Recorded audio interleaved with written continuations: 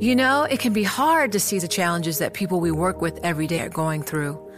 Invisible struggles like stress and burnout, caregiving for a loved one, or being misunderstood. But insight, awareness, and empathy will help us better see the issues they're dealing with. And that can make us and our companies healthier too. I'm Holly Robinson Peete. Join us on The Visibility Gap, a new podcast presented by Cigna Healthcare. Download it wherever you get your podcasts. You know success when you see it. Or you think you do. The people in the spotlight. But what about those small business masterminds who succeed at making their money work harder?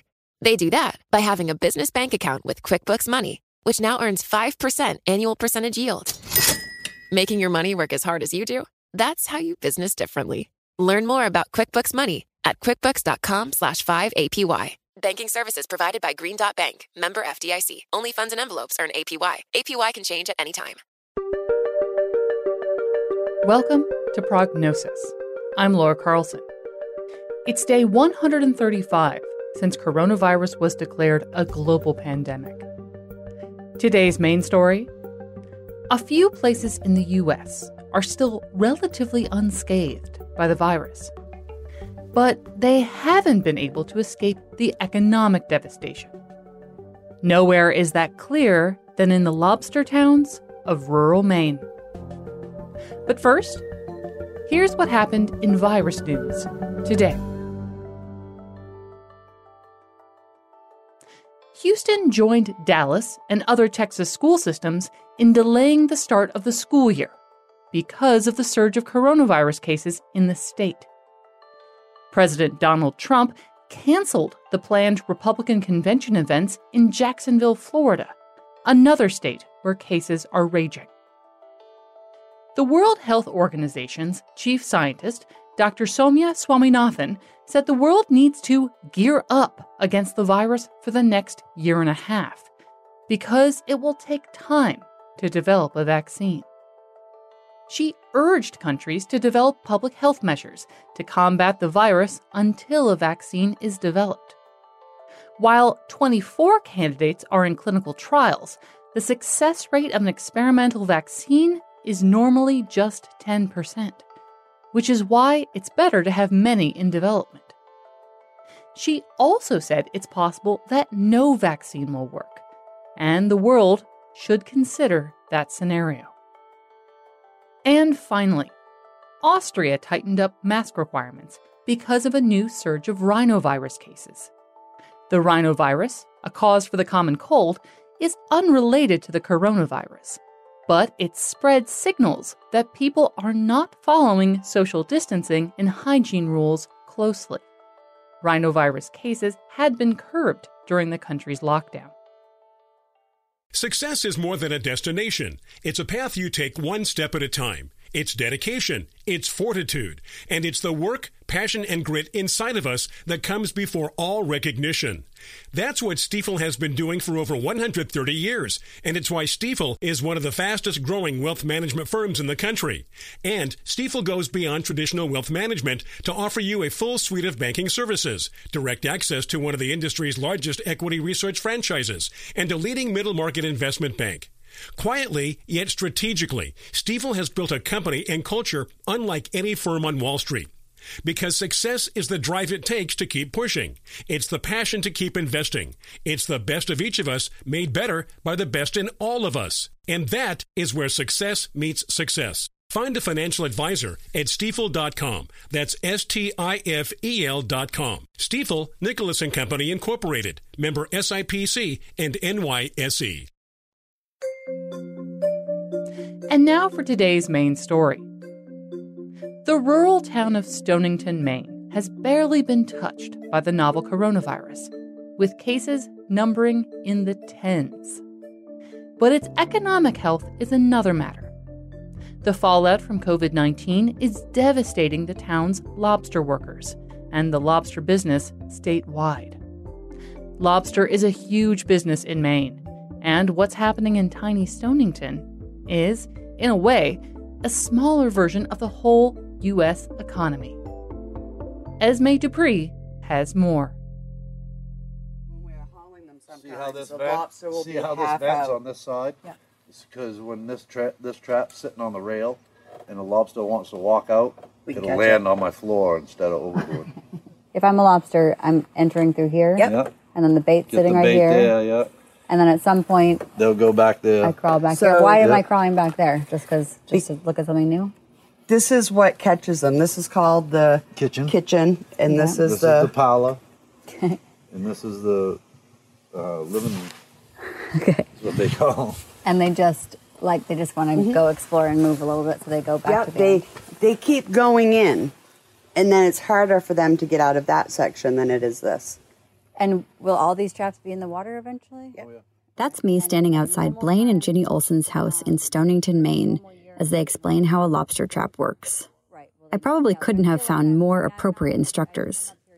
Blaine and Ginny have been married for 25 years and work side by side on their boat, Virginia Dawn. Blaine has been lobster fishing the cold Atlantic waters here since he was 14 years old. He's now 53 and has a tidy white mustache and a bigger belly than he did pre-quarantine. Ginny is 46 and a fourth-generation lobster fisher. Their 24-year-old son, Devin, used to lobster too. But he's been smart this year and he took a job out on the quarry, which I hope he stays with, because I don't know what's going to happen. Yeah. Blame that uncertainty on the novel coronavirus.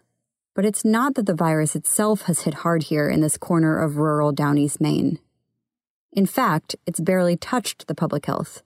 Hancock County had reported just 21 cases and 1 death as of earlier this week. Instead, it's the area's economic health that's hurting. The fallout from COVID-19 threatens a historically bad year for the Olsons and the rest of the state's lobster industry. And in Maine, lobsters are a big deal. So it has a ripple effect throughout the whole community when lobsters have had a bad year. The biggest problem is lack of demand. Most consumers eat the crustaceans at restaurants and aboard cruise ships, and those, of course, have been shuttered for months and slow to reopen when they do. Infection prevention protocols have cut capacity at processing plants, where workers pick out meat destined for lobster rolls and lobster stew. And the drop in air traffic has snarled the logistics of shipping live creatures. The result is that lobster fishers like the Olsons are getting paid a pittance for their catch. The dock price was $2.50 a pound last week for soft-shell lobsters here. That's about half what it was a year ago and makes it virtually impossible to earn a profit by catching lobster. Hopes for a recovery anytime soon are dim. In the summertime, on average, it costs us $400 a day to go. $2 a pound. We get to catch 2 crates of lobsters just to pay our bills. Mm-hmm. And then after that, we start making money. Last summer was terrible.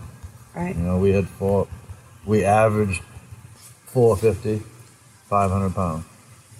But our price was $4 and up. That helped last year. It helped us a lot, price being up. But this year it's going to be a different story. Right. You don't have the tourism market. You don't have the exports because of the tariffs and COVID. And you don't have the processors because of COVID. And that all mixes together and equals what? A low price. Okay. A devastatingly low price. Lobstering is America's most lucrative marine fishery, and Stonington, Maine is the capital. Some 80% of American lobster comes from Maine, and more so than anywhere else, Maine lobster comes from the waters around Stonington. Lobstermen in this county hauled almost a third of the 101 million pounds landed statewide last year, worth $485 million. The industry has been trying to mitigate the economic damage of low prices and low demand. One technique is simply don't fish or fish a lot less to prevent abundant supply from causing further price declines. Take a drive around Stonington and the nearby town of Deer Isle, and you see a lot of lobster traps stacked dry in people's yards. In a typical year, those traps would be sitting on the bottom of the ocean floor by now. You know, usually when we go to set, there's a bunch of traps already in an area where we set. And right now, it's still pretty open. Yeah, it's just like today. When I went out to the cow, I was expecting to see a ton of traps out there, and there wasn't hardly any. Right. Those big boats, they can't make it on $2 a pound. Can't do it. There's no way. They got 3 men plus a captain. When the lobster industry suffers, the pain ripples throughout the local economy. The Olsons won't hire carpenters to remodel their kitchen or invest in new lobster traps this year. They didn't even refresh their buoys with Day-Glo paint. They opted to buy regular paint instead because it was cheaper. So it means that you don't go out to eat. Mm-hmm. It means that you don't buy a bunch of new clothes this year. Like, we wanted to get more new traps this year. That won't happen. So anything that is not a necessity will not happen this year. This year will be a bare bones year. Bare bones year. Municipal services here run on lobster revenue. If our lobster industry goes away, ceases to exist, this town then will this town will really... There won't be no school. There won't be no town office. There won't be no road crew. What's happening in the lobster industry is a microcosm of what's happening in the global economy in the age of COVID-19. At least the meat still tastes good. I can eat 3 or 4 myself. Okay, so you'll eat all of them. You'll eat these all tonight. I eat the claws and he eats the tail. Share. Yeah, if we have any left over, I'll make a lobster stew. Is what he'll have tomorrow, and I'll just have it warmed up. Nice. I bet they won't go to waste. No. Eat them right up.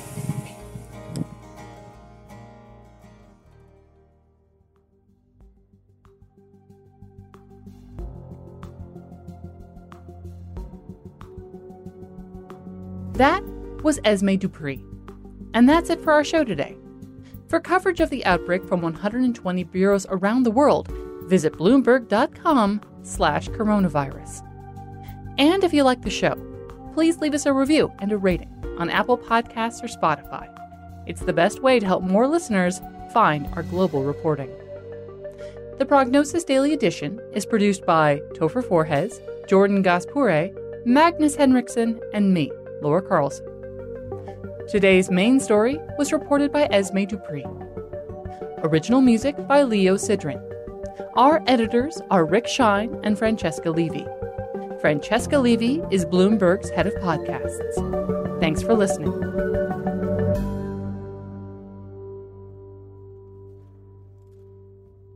You know, it can be hard to see the challenges that people we work with every day are going through. Invisible struggles like stress and burnout, caregiving for a loved one, or being misunderstood. But insight, awareness, and empathy will help us better see the issues they're dealing with. And that can make us and our companies healthier too. I'm Holly Robinson Peete. Join us on The Visibility Gap, a new podcast presented by Cigna Healthcare. Download it wherever you get your podcasts. Success is more than a destination. It's dedication, it's fortitude, and it's the work, passion, and grit inside of us that comes before all recognition.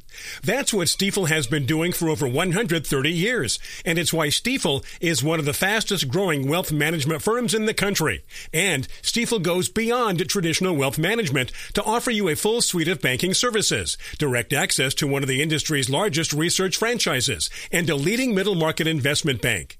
It's the best of each of us made better by the best in all of us. And that is where success meets success. Find a Stifel financial advisor at Stifel.com. That's Stifel.com. Stifel, Nicholas & Company Incorporated, member SIPC and NYSE.